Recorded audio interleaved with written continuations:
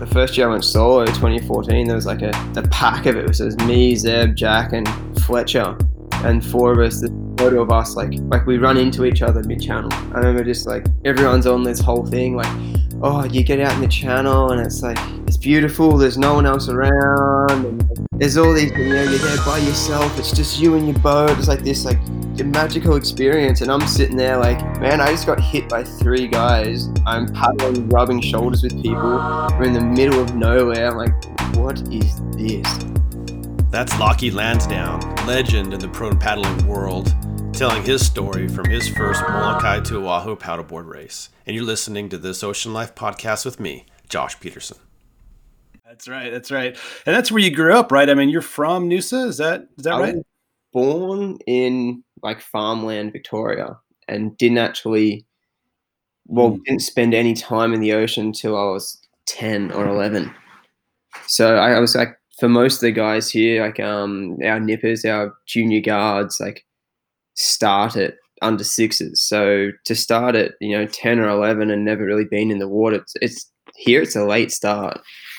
So I know the first couple years I didn't really do much or do well at anything, which is kind of funny. I didn't race till I was maybe like 13.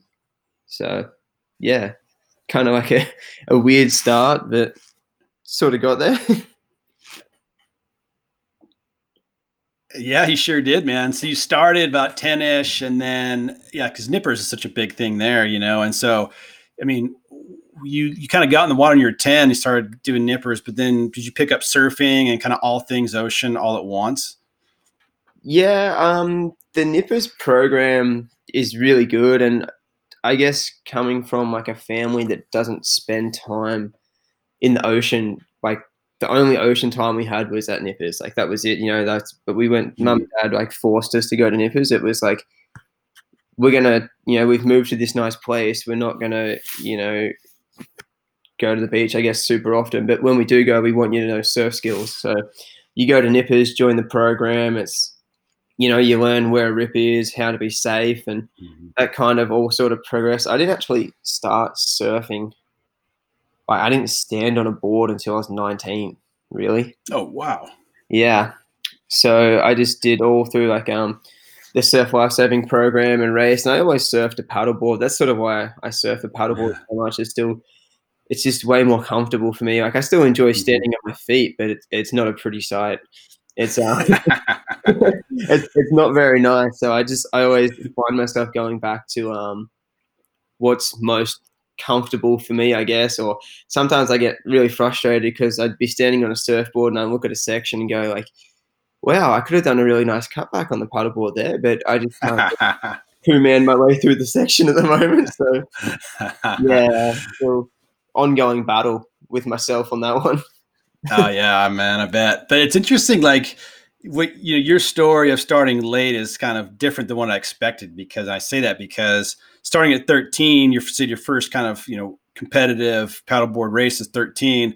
I figured it would be at 6 because you've taken that since 13 and parlayed that into like an incredible competitive paddleboarding career, which we'll kind of get into, So with nippers, and when did you kind of, at some point you started, like, I'm guessing winning races or placing very high, and you got the bug, like you started really liking paddling. So how did that all happen for you? The first race I ever did, I remember it was just like a local carnival, like the local 3 neighboring clubs, Sunshine, Noosa, and Pridgeon. We have a 3-way carnival each year. It's more like, it's just like a bit bigger club champs, really, just with all the local kids. Because I mean, the surf clubs are within a couple miles of each other, so we all like go to school together. It's all basically the same kids. We just go to different clubs. And I actually didn't finish the race. I got rescued. So oh, whoa. That was the start to my racing career. We did an Ironman race. And it was a board swim, and by the time that I had finished the board leg, everyone had finished the race, and I went out to the swim by myself and got picked up by the rescue boat. So that was my first ever start to racing, and it wasn't really. I think I made maybe I think under 14, I made the state final, which is sort of, just it's a pretty big thing for the kids. Like Yeah. looking back at it now, it's not much, but I mean, at the time, it was like, oh, that was huge. So that was kind of my first time I did sort of well, and it's like, okay, yeah, I just want to keep racing, and I did pretty well, I guess, in the club sort of scene through 17s to 19s. I got a bunch of podiums, more in like the early preseason, distance races. And that's kind of, I looked at that and like, okay, I enjoy the distance stuff more than I enjoy the sprint. So I kind of wanted to look for other races, and yeah, it's kind of progressed on from there to a Yeah. extreme. Yeah, no doubt. To world travel for power racing. Yeah, man, that's cool. So you kind of just kept going. It wasn't like you were like it's because interesting. I asked all this because a lot of guys I talk to who are like top world class athletes like you were like dominators from the start. They're, oh, we won this and he won that as a kid and all that stuff. And you just kind of found it late. You're a strong contender, but it's not like you were like super dominant guy from the start, but you've just been consistent all the way on. So then into your late teens, when did you kind of start going, I want to go like take this further as in like, I don't know, Catalina or, expanding beyond Australia? I mean, when did that kind of hit you? You want to kind of expand out? Yeah.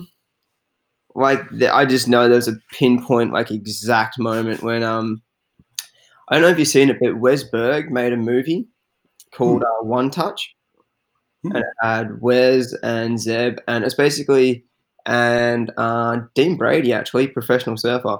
But Wes was training and coaching, and basically it's just the three of them. They go over to Molokai, do race Molokai. That was just the, shows all the training side, and Dean Brady'd never been on a paddleboard in his life before, and a couple months later did Molokai. So that was kind of crazy, but in part of the movie, it's got one of my good friends, Lincoln Hughes. So I was training with him, seeing him every day, and it was like, oh, I'm in this movie. You want to come down and watch it? And went down and watched the movie. I sort of knew Molokai existed, didn't really sort of know what was going on. Went and watched the movie, and then I was like, walked out of the cinema, like, okay, that's what I'm doing. That from now on, today is like every single thing I do is going towards that race. And I think I would have been 16. I went down and sat down with my coach at the time, Darren Mercer, Geordie's dad. Oh, yeah. And just said, okay, right now we're going to write out like a 3-year program to get me to be competitive in that race. So that was the first year we did some of like the local long distance races here, and it was like not many people doing them, but we just kind of raced around. Did one up at Hamilton Island on the Great Barrier Reef, which is really cool. Oh, that sounds rad. The first ever proper, I think it was like a 2-hour race. So it wasn't massive, but then that was my first year. The second year I went off and I did a team at Molokai with Kurt Lager, and I was 17. And then the next year I raced solo. So it was like the 3-year kind of step up to work my way into racing. And it was Lincoln's dad, Jeff, that always got me in and said, like, you're too small. You got to race stock, not unlimited. Because I was always super scrawny. Like, I look back at photos, like, I don't even know how I even paddled well. So small and skinny. It's like, if you go to Molokai right now, racing unlimited, you're going to have a bad experience. You need to race stock. And that's sort of where it's kind of gone from, that I've stayed in stock. I'm not really a big guy. So, yeah, still there. Yeah, dude, that's rad. I mean, like thinking about that story you tell, there's so many cool parts that most exceptionally is like the influences you had around you. Not only did you have a friend of Lincoln Dews, who's beyond a world-class athlete, that guy was winning like national stuff as a Grom, and then prone stud SUP guy. Then you had Jordan Mercer's dad. I think he was like wasn't he like an Olympic guy or something too? Like you had these guys like helping you out, man. So, and then a 3-year plan, like most people I know are like, fuck, I'm just going to go do it. And they kind of train, they go over to Molokai and just get their ass handed to them. Like what happened to me in my first year. I'm like, I'm just going to go, and had no idea, but you had this rad support system and process to get yourself there, man. That's pretty cool. Yeah, I think the biggest part of that was I was like super young, and they're like I wanted to go do like stock Molokai that year. I was like, I'm going now. They're like, no, you're gonna go there. You're gonna get your butt kicked. You're gonna have a bad time. You're never gonna go back to the race. Like, go over, do it properly. And like, I wasn't super keen on doing the whole teams thing. I didn't really want to do it at the time. I just kind of wanted to like, nah, like I'm good enough. Like, I'm going. And the teams thing is one of the best things ever happened to me because going over there, I had the local guy, Kurt Lager, absolute legend, and got absolute like friend for life, and resources that he's helped me out with and connected me with people. And I stay with him every single year that I go over there. So still, like 7 years later. So looking back at it, team, one of the best things they ever did. Yeah. And plus you got a chance to see the water, and which is a big part is you understand how the water works there, and with on the team, you get it, you feel it because you're digging, you're running, catching bump, you're missing bump, you're getting knocked off, but then you actually get out of the boat or off the water, looking and watching somebody else. And so it's a really nice like entry point to really understand the water, which is critical. The guys who place well, like you have, like you understand to a pretty good point how the water moves out there. Yeah, like being able to like remove yourself from the race and sit on the boat and watch what's going on as it's happening I'd really recommend that to anyone who wants to go paddle the channel. Like to be able to just sit there and observe the race, not from the tunnel vision that's you on the front of your board. It helps like major difference in to things and just the way that you look at things and the way you operate around. So yeah, I definitely recommend doing teams to anyone that's going over first go. Yeah. Oh man, for sure. So you're 19, you go over there for your first time to Molokai and you do a team relay. Now at that same time, is that when you got, I'm guessing you're getting really serious about competitive, racing in general. Are you doing other things like around Australia? Like you mentioned some races, but did you start to do any of the national team stuff, like the ISA stuff around that time too? That wasn't until a year after, but I was still doing up until I basically kept like club racing here, like the surf life racing until I think 2015. I don't know. It's kind of got like pushed out of it sort of due to politics and it was just didn't really want to do it anymore. It wasn't really fun. It wasn't sort of what I wanted to do at that point. But yeah, after that, we kind of did. There's a couple races. I mean, there was like only 3 or 4 pro guys in them at the time, but they ended up being the qualifying races for ISA. And in 2014, I think me and Reese Burrows were pretty damn close, and he just got it. So he got sent off to, I think it was Nicaragua at the time. Said that right? I don't know. But it was pretty close races, and then I got second in the race, and then they sent someone else off as a wild card. So I don't really know how you figure that out, but yeah. For the second offer. So then the year after we had the qualifying race, and Reese and I actually had a sprint up the beach, and I don't know. They said I won, so I take it, I guess. But it was that close. I couldn't have picked it. Yeah. So, but yeah, at the time, Reese and I we worked together. We trained together out of the same club under Darren, and we were racing against each other for like the same spot. So it was getting kind of gnarly all around that whole thing. So yeah, I bet, man.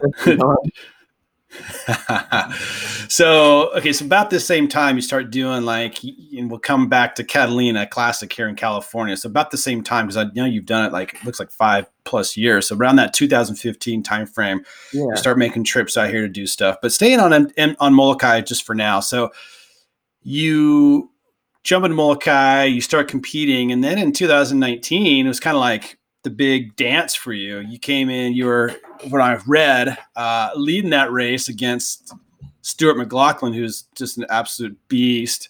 and who took you at the end, but you still had a 4:45, which beat the previous world record. So Yeah. go take us through that. I mean, what's it like to have a guy like Stuart right behind you, and then to battle that guy? What was that like? You want to be in? I'll put it that way. That's what I figured. Yeah, Stu's a lot bigger than me. I always sort of knew that I had needed to have a lead on him going into the flat water. Every year he puts like we're pretty close at Portlock. I know I sort of need a good couple 100 meters on him at Portlock to sort of beat him to the finish because he's just that much quicker than me in the flat. So guess I just didn't really have big enough gap there. But made it interesting for everyone watching. Really hurt me. Yeah, I know. I sort of cramped up when I was coming through the pillars. I just I can't do it. I had to back it off. But yeah, that was a good one. I mean, there's been some interesting races there. Like the first one we had, the first year I went solo, 2014. There was the pack of it was me, Zeb, Jack, and Fletcher, and 4 of us. Oh, wow. The photo of us we run into each other mid-channel. I remember just everyone's on this whole thing oh, you get out in the channel and it's beautiful. There's no one else around. And there's all these things, you're there by yourself. It's just you and your boat. It's this a magical experience. And I'm sitting there man, I just got hit by 3 guys. I'm paddling, rubbing shoulders with people. We're in the middle of nowhere. I'm like, what is this? Wow, that's heavy duty. Yeah, you're not going zen and just enjoying really anything. You're you're in full stress mode because you got these freaking gnarly guys all around you. It was chaos, and you weren't getting bottle drops when you wanted. You got bottle drops when your boat could get in there because there's 4 boats sitting there.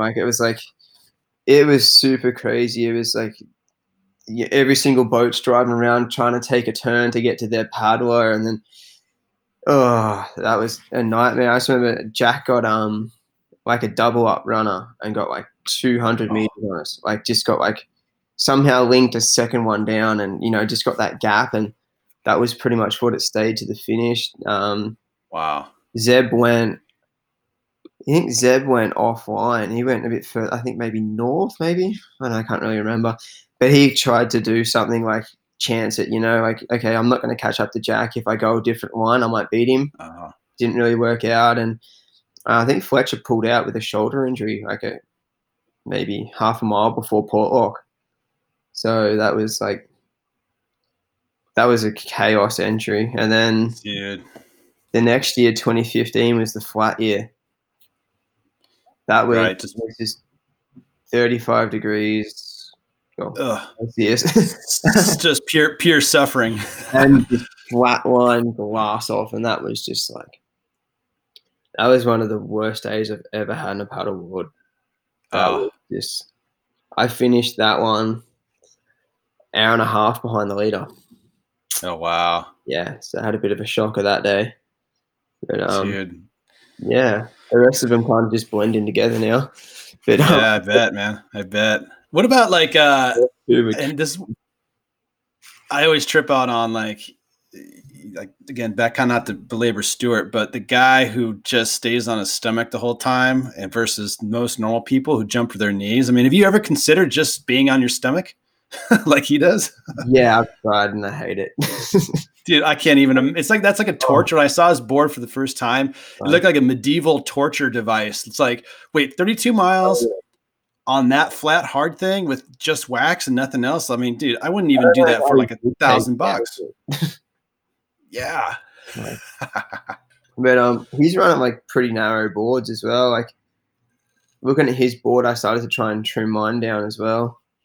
So I mean, he's definitely he's changed the sport. I mean, in the way we sort of look at things, and I guess the way people race over there now as well. So yeah, you got to give him credit for that.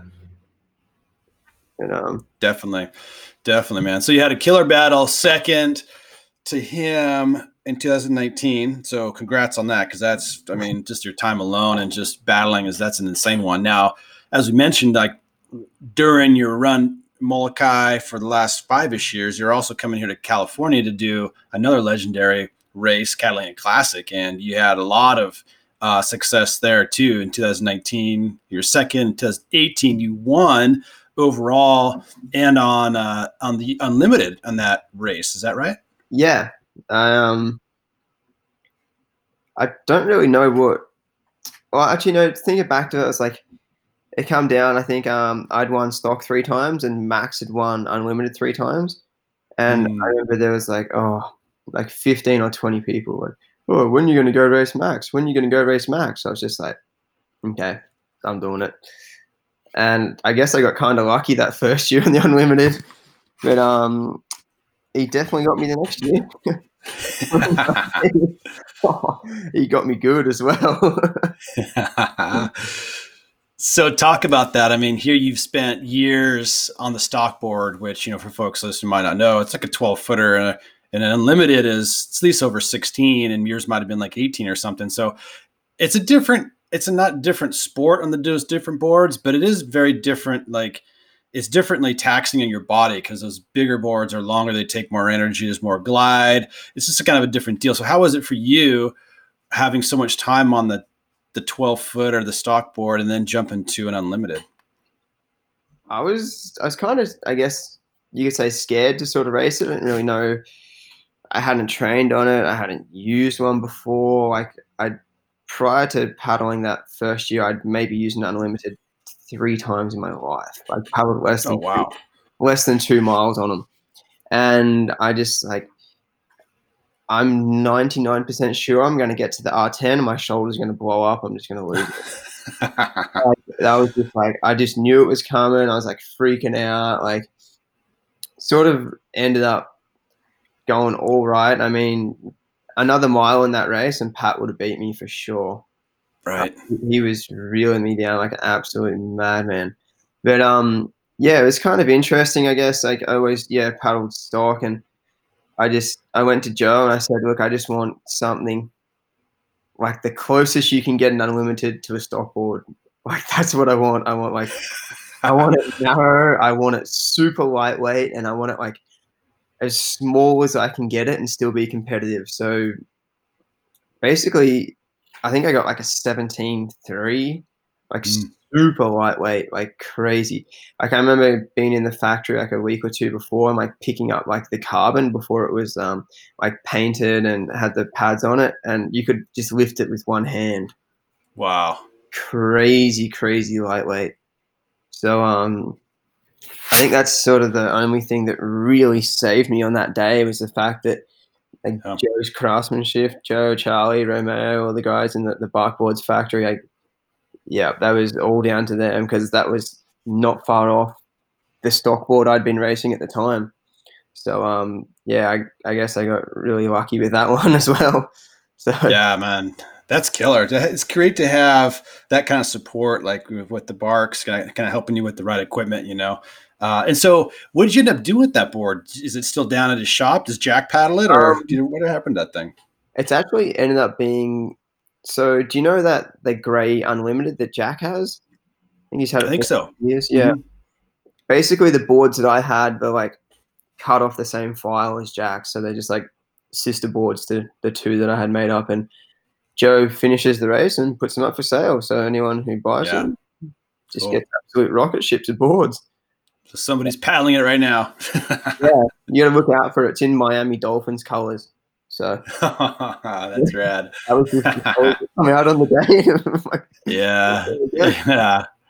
That's rad, man. So talk about that. I mean, coming out to California, so you have this connection with Hawaii. That's one of the things about paddleboarding, in general, but also the prone community that I really enjoy looking back after, been involved for years is that community aspect where it's like you do a few Molokais and you've got suddenly you see people, you might not know them personally or interact with them, but when you see them out there, it's very familiar. It's like a kind of a family, kind of gathering. And the same thing when you come to Catalina and California. So, I mean, talk about that. Like you live in Australia, you get to go to these other two places in the world and kind of reconnect with other, prone guys. I mean, talk about, if that's special for you and how.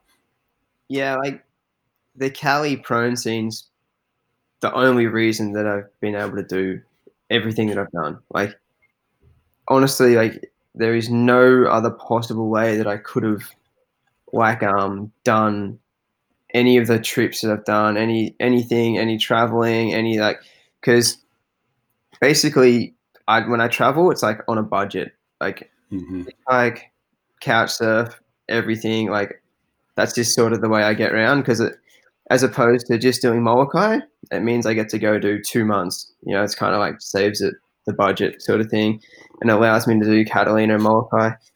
But every single time, every place I've been to, someone's always offered up a bed, especially like Mm-hmm. DJ O'Brien and like Mm-hmm. Duke and like everyone that's just like they've saved my butt, driving me around everywhere. Like it's phenomenal. Just that everyone that's in the community is so nice and helps out. It's just seriously the only way that I could have ever done. So if it wasn't for people like that, I would have only done quarter the amount of races that I've managed to do. So I can only say thanks, so many times, and it just but I've never seen anything else in any other sporting community that's like that, like goes out of their way to like go and pick you up from the airport or, Yeah. loan you a board or it's just crazy. And, Hawaii is very similar, but Mm-hmm. Cali's definitely a standout. Yeah. No, it is really special. No doubt. You could not. You're lending me a board.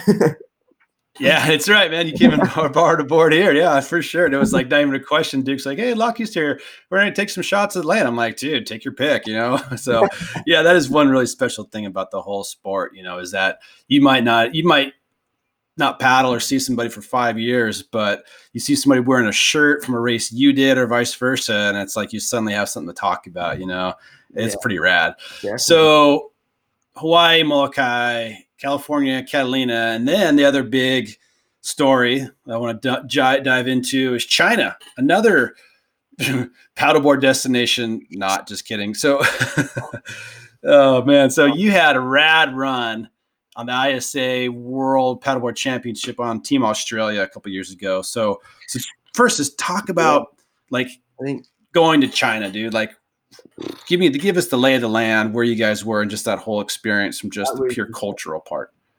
Oh, that trip was so bad in so many ways. It was just like, it was just a nightmare. It took me 6 months to get my board back. No way. And it was trashed, and my board bag had been cut open with a knife, and all my clothes, Bluetooth speaker, everything stolen out of it. Oh, dude. They tried to charge me, I think, $1,600 for it. We got the receipt, and it cost the business in China $400, and they tried to charge us $1,000. Oh, dude. So the starting point. Flying with the board there was just chaos. They almost didn't let it on the plane, so I almost turned up without a board to start with. Once we got there, it's super strange. It's like it's just little things like they don't just queue up. It's just like you go to the supermarket, you're in at the counter. Like they don't line up patiently. It's just like just all these like just weird cultural differences that were kind of interesting. But the waves there were awesome. Yeah, that's what I heard. On Point Break, we got it really lucky, and the whole racing thing was just like super fun. Like we had a good crew over there between Team Australia and USA. Even like I get on quite well with Caio and that from Brazil. So yeah, ISA is always a fun one, but that was just like once we were there, it's fine, but the logistics to get in and out were just it was almost not worth it. It was just out of control. Dude, I was thinking that when I heard it was in China. I've only been there once, and it was just me in a suitcase. And I was like, holy shit, how are all these people going to get paddle boards inside and out of there? But you guys pulled it off. But then there too, what I thought was really cool about it, and I mean, maybe ISA always does this, but it was televised, and here in the States, we were watching, it was like late, at really kind of 10 p.m., kind of late night, but we were like watching because it was like, wow, wait, pro and paddle racing is televised, so we were watching, and it was just cool, man. So I want to take us through a couple of the races, because you won the tech event. There's like, for paddleboarding, there's like the distance and the tech event, right? So first talk about the tech event, because it looked like a gnarly finish. So take us through that whole race. That's another one. I just got lucky. Hunter should have won that race. If you're given the opportunity, I guess you kind of got to go, and you can't really feel too guilty afterwards. But I wasn't maybe as fit as I should have been. Did too much drinking beer at home before I left the time for a start. And the tech race is really cool. It's like a zigzag circuit, and we're going in and out of the shore break, and then paddling over to the left-hand point break, and then you surf down the left-hand point break, back into the shore break, and then you do another couple laps. So it's like there's so many ways that you can make mistakes. I think it's the best way to put it. And I think basically races like that, everyone can move at a very similar pace. The top speed's kind of the same, but it just comes down to who makes less mistakes. Yeah. And I guess coming into the finish line, I was maybe 20, 30 meters behind, and there was a really big rip current to the left-hand side of the finish line, and then the sandbar to the right. And I took a gamble, and I went to the right, and Hunter went to the shortest line possible, which was closer to the rip. And it just happened so be that a wave broke on the shore break, and I paddled past him in the last 3 meters of the race. So, I mean, if it was a flat spot in the set, Hunter would have beat me by 30 meters. Yeah. It was just like I had to gamble, and I was in a position where I was like, okay, if I paddle to this side, I'm not going to lose a position, but I might gain a position. So, yeah, you kind of got to weigh all those the little things up in your head as you're kind of trying to make decisions at maximum heart rate. So it makes it interesting. Yeah, it's a rad video finish, like you sprinting up and then basically fell right on the beach. Like you gave it, you could tell you left it all out there. That was cool. If you met some of the other team members, they're scary. When they yell at you, you go really far. Listen to Shaq and Harry and Tareen, if they're yelling at you, you go. You go. No choice. The finish line as well as I crossed over the line. I don't know if you could really see that, but I put my own pants as they come off me. So.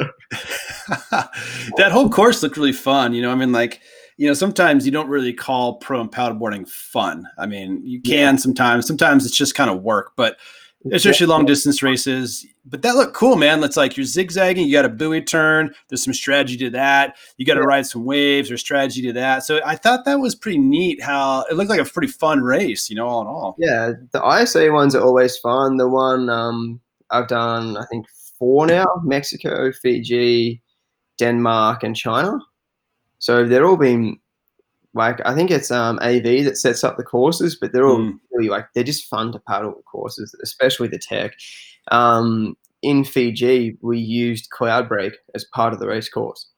Oh, insane.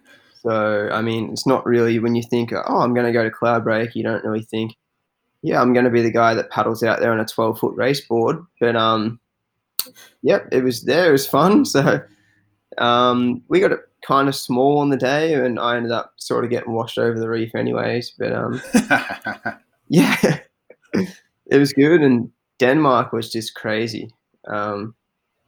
We raced inside the canals in the Copenhagen there, and then drove up 6 hours up north, and then raced on the beaches up super far north, which is really, really cool. So yeah, ISA is always a good one. Go to strange places. It's places I'd never even consider going to for a holiday. So that's why I like it so much. But yeah, that's cool, man, to have that opportunity. So yeah. Yeah. So then for in the China, then you got second place in the distance again, like you mentioned to Hunter Fluger, who he was kind of on a tear. And that looked just long and kind of a slog. It's not long in terms of like distance. I think it was 12 miles, which is long, but not long. It's not Molokai or Catalina long, but the conditions are gnarly, right? I mean, after watching that race and then talking to, from the US and from Santa Cruz, Kylan Winter, who was, who competed in the female version or the female race, it was just gnarly, like humidity and everything. So it looked like it was still a tough slog. Yeah, and I lost my drink bottle on the start line when I did my run start. It fell off the side, so that definitely didn't help. And yeah, super hot. And we had like a downwind section, which was really cool. So it was like everyone's sort of like jostling for position and then trying to like make or break the pack on the downwind bit. So that was makes it interesting when you're doing circuit racing because you always got good sections and bad sections. So it's deciding when to. It's probably closer to like cycling where it's like you're looking at pack position, drafting, trying to like slingshot on people to try and break away by yourself. But if you go too early, you get run down. So it's all crazy stuff in there. I think that's like the most fun type of racing. Like it's like you're playing mind games with everyone the whole time you're there. You're not just paddling like flat line and just racing straight. You're doing sprints and all different types of things in there. So I think that's more fun than flat slog. Right, man. No, and that's cool about that course. It's not like from point A to point B. It's like there's loops, so you get chances to battle at the buoy and edge somebody out, etc. So talk about like, I guess your maybe not philosophy of competitive, board racing, but like, what's kind of your tactic? Is it like, all right, I'm gonna go 3/4 and power, wait for the end? Am I gonna like just screw with people? Like, kind of how do you set up to do these races? And when you're in it, like, how do you maintain that kind of mental focus from start to finish? Yeah, like the tech races and those ISA races, I'm definitely the guy that just likes to screw with people. Yep, that's. I don't know. I sort of try to do like a bit of research on the people who I'm racing against. Like, I know certain people race a certain way, and that's how they stick. So I try to figure out what they're going to do and then use it against them. That's sort of my race plan is to work off other people's race plan. So I don't know, for instance, like Reece Burrows used to always do a massive sprint at the start. He likes leading. He likes being in front. He likes having that lead at the start, and everyone sort of works back to him to a sort of close finish. So I knew that if I sprint at the start beside him, that was him out of the race. Like, just basic stuff like that. Hunter always likes wash riding and then tries to like basically turns it to a fitness race, He'll sit there and then wait till you get tired and then try and out paddle you. Like won't be a sprint, but just up the tempo enough that it just hurts too much. So everyone's sort of got their own little, I guess, way that they race, and I try to just use that against them. I guess it's the best way to put it. So, yeah, that's cool, man. I haven't heard. I mean, I've talked to a bunch of people. We have a lot of mutual friends who've done competitive paddle racing, and usually it's like everybody's got their own tactic for how they're going to do their own race, like whatever that is. But it's interesting to hear you talk about preparing against to understand who you're going to paddle against and understand their game, so you can combat that. I think that's really cool, man. But it's interesting because you're such a if I look at your Instagram right now, it's like you have this super casual, laid back style in general, but it sounds like when you're in race mode, that kind of comes off and it's like, it's on kind of thing. Yeah. I've probably got some kind of undiagnosed bipolar where I can just switch and just like, okay, it's on. Like, it's just like anyone that comes near me, get out of the way. Like and then it's just, okay, go back to surfing at home. It's kind of fun. Like, yeah, I guess. I mean, same thing with training. I guess I can sort of switch it on. Like, I get like super like over competitive to like if I know that I'm not going to be competitive at something, I have to like force myself to not race so I don't get angry. Like, Right. like the fitness test at work, I know that there's guys that are a lot quicker than me. So if I start racing, I have to race. So I, I, I make sure that on the start line, I wait there for 20 seconds. So I'm not racing. So then I can't get angry when I lose. Like, um, just stuff like that. I mean, so yeah, it's kind of funny. Like, yeah, I just have to. If I'm outside of the competition, I won't get angry. So Right, right. Dude, that's classic, man. No, but good for you, and congratulations as well for like this. Like, I mean, the Molokai, all the ISAs, Catalina. Like, you've been around. You're like a figure of prone paddling. So for this year, I mean, in 2020, were you gearing up to do another circuit of like Catalina and Molokai, but with full on COVID lockdown, you were unable to? Like, what were you planning for this yeah, year? this year I kind of just wanted to do Molokai, and then I wanted to go back for Jack and Katie's wedding. So just kind of go over, and I've never really been in California or Hawaii not in like a competitive environment.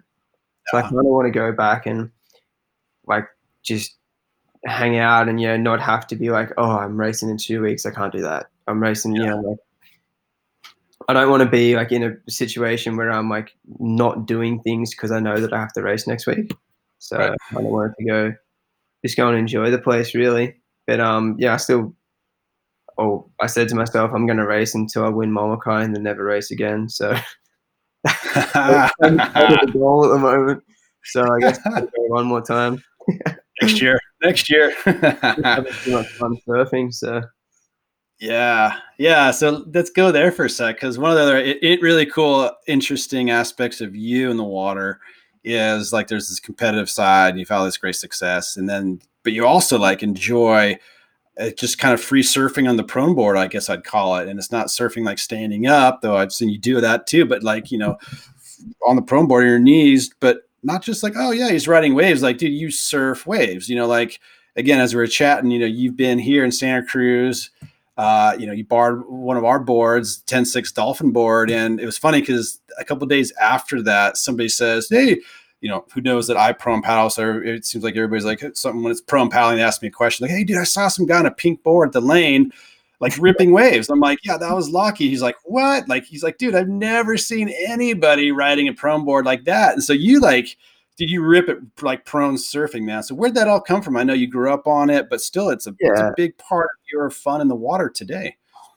that was sort of it. Like it just was like, yeah, like a more comfortable thing. Like, I trained on it. So I went and surfed it. That was really it, surfing at training still. And that kind of just, as I stopped racing on those boards, I didn't really leave them. Like like I haven't raced on a 10-6 for maybe 3 years now, but I still basically kept surfing it. So I don't know, I guess it was just like kind of just natural sort of progression for me that just like I never, really learned to surf. Like, never took the time to stand up. So that was just the board that I had and the board that I sort of felt comfortable on, and just kind of surfed it. That was it, really. So, but I haven't really surfed it for. I think the last time I properly took one out to surf was at Malibu in August last year. So I haven't touched it because I've sort of been surfing other little knee boards and other things now. So it's kind of moving on to something different, keep it interesting. Yeah, I like that, man, because there is so many different ways to have fun on waves. Now, do you ever like get shit from people, like when you pull up? Like, if the lane's a great example. Like, we'll blow through there when we're paddling and ride a bump or something. But it's kind of where we live. It's fine. But like, if you go somewhere new and you're out there actually catching waves and like surfing, I mean, do you ever get hard looks or any kind of vibe from people when you're on your like a prone board but on your knees? I was terrified to go out in the lane. Duke's is like, "Oh no, it's fine.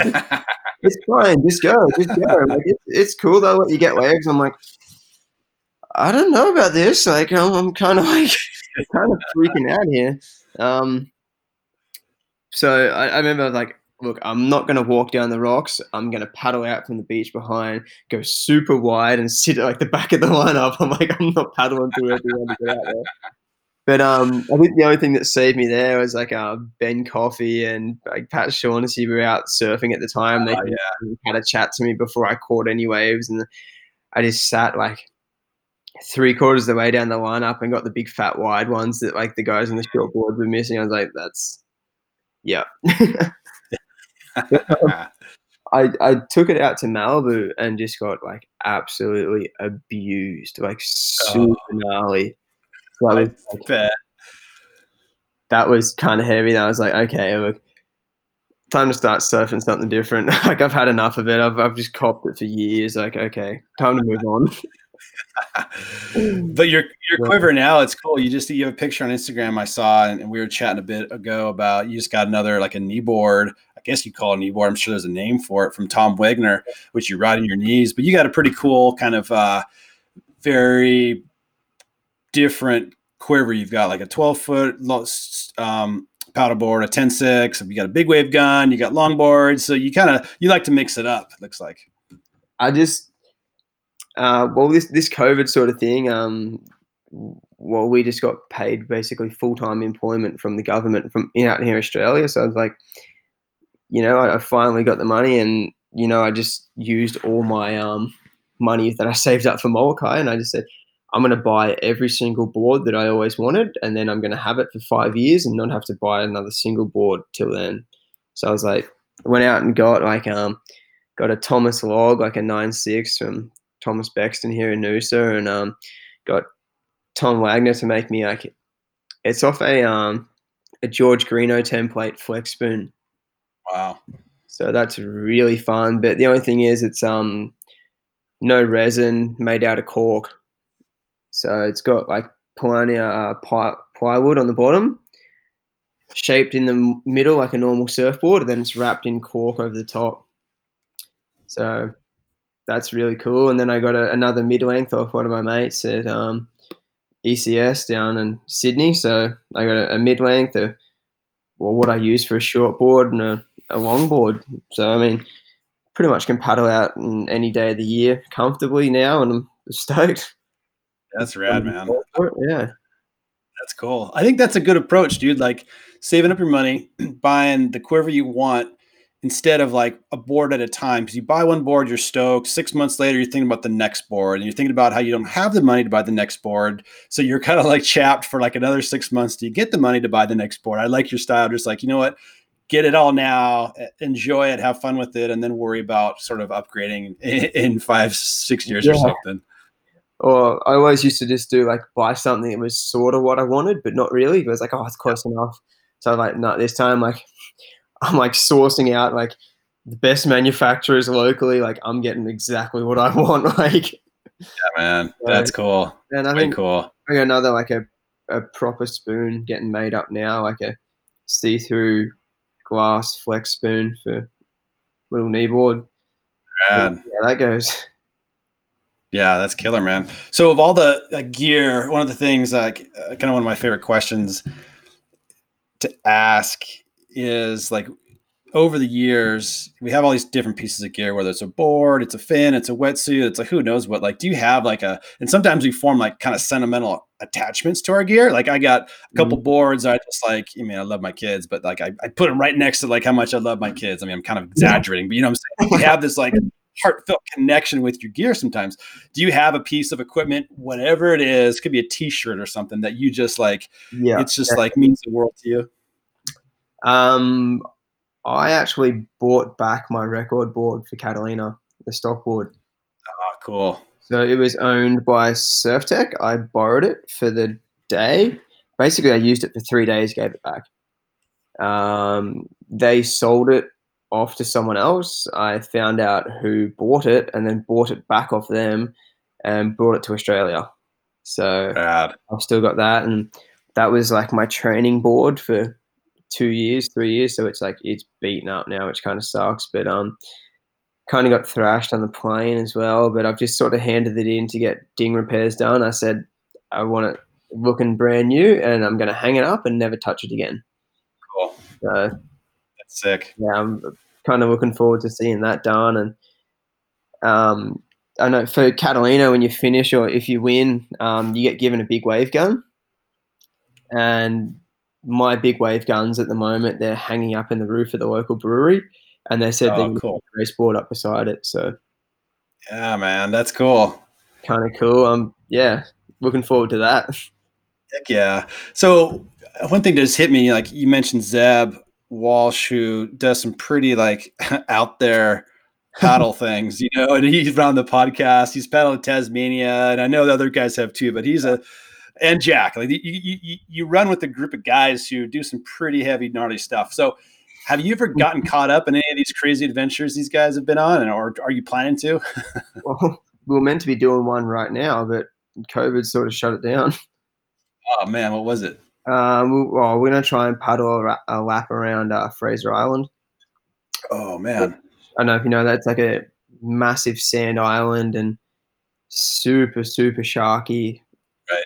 Part of it's like a sort of a tourist destination, but then the top half is just like untouched, like really cool.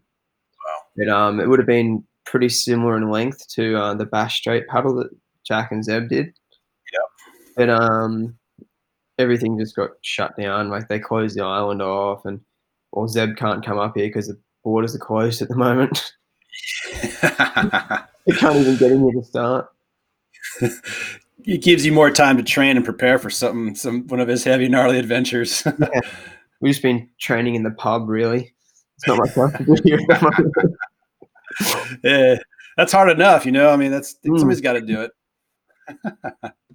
And so today, man, day to day, like you're down the beach, you're lifeguarding, and you're also coaching the Nippers too. Is that right? Yeah, I just got a contract back again. I look after the under 8s, under 10s at Sunshine Beach. So it's the town directly beside Noosa.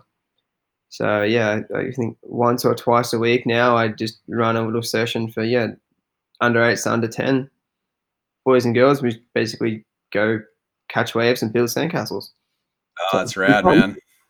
Do you see any little any of these kids are like, whoa, that guy or girl, they like paddling. That could be like a little prodigy right there. Any like paddle potential with that group? Yeah, it's kind of hard to tell at that age. A lot of the guys that are sort of good at that age, they sort of end up going and surfing as opposed to paddling, I guess. I mean, like, sort of chasing that CT sort of thing. Right. It's kind of cool as well, but some of them stay there and paddle. It's, kind of cool to help them out and coach and see like, oh, I was just like you. I was super goofy. I couldn't sit on my board. Like, it's fine. Like, you want to do it, like, you can. You just got to spend the time. So, yeah, it's pretty cool like that. Yeah, that's rad, man. Yeah, the Groms are fun, dude. That's really cool. Well, good, Lockie. So what do you think next year, man? I mean, 2021, let's pretend or hope that, knock on wood, that, we could fly again and get around. So what do you think? Make a stab at M2O again? I'll definitely beat Molokai. Depending on anything else, I have no idea.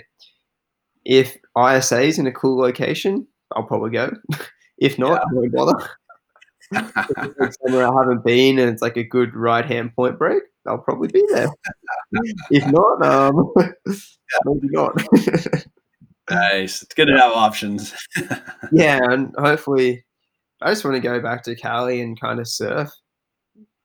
Just, as I said, go over and actually like enjoy the place and not have to like worry about being somewhere or like stressing or getting a boat sorted or all this kind of stuff. It's just crazy. So yeah, cool. Yeah. Well, I know you already have connections in Santa Cruz, Ben, but you got another one. So when you swing through this way, let's get in the water, and I get boards and all that kind of stuff. So always welcome. Thank you. Yeah, and one day I'm going to get to Noosa, man. Like I've talked to a bunch of people on the podcast who are from there, and everybody's like, "Oh, so I'm there in my mind, so I'm going to get out there, and when I do, I listened to Tony's podcast yesterday. It's pretty cool. Cool, man. Yeah, he's a legend down here. Yeah, man. No, there's so much happening. It sounds so killer. But no, and Lockie, man, I appreciate you fumbling through and getting through all the technological difficulties getting set up today, man, and for taking time and talking story with me, dude. So thank you so much, dude. Thanks for inviting me on. Yeah. All right, man. Well, I look forward to when you're out here in Santa Cruz, unless I'm in Noosa first, man. Thanks. I'll see you there. Looking forward to it. Right, man. Okay. I'll talk to you soon. Thanks, mate. Bye. Thanks. Hey, everybody. Thanks for listening to another podcast episode. Can't do it without you. If you like what you heard, would really appreciate you sharing the podcast with people you know who might enjoy the stories that we hear and the guests we have on. And, of course, even better, reduce plastic, do something good for the ocean and for each other. Thanks again. We'll catch you on the next episode.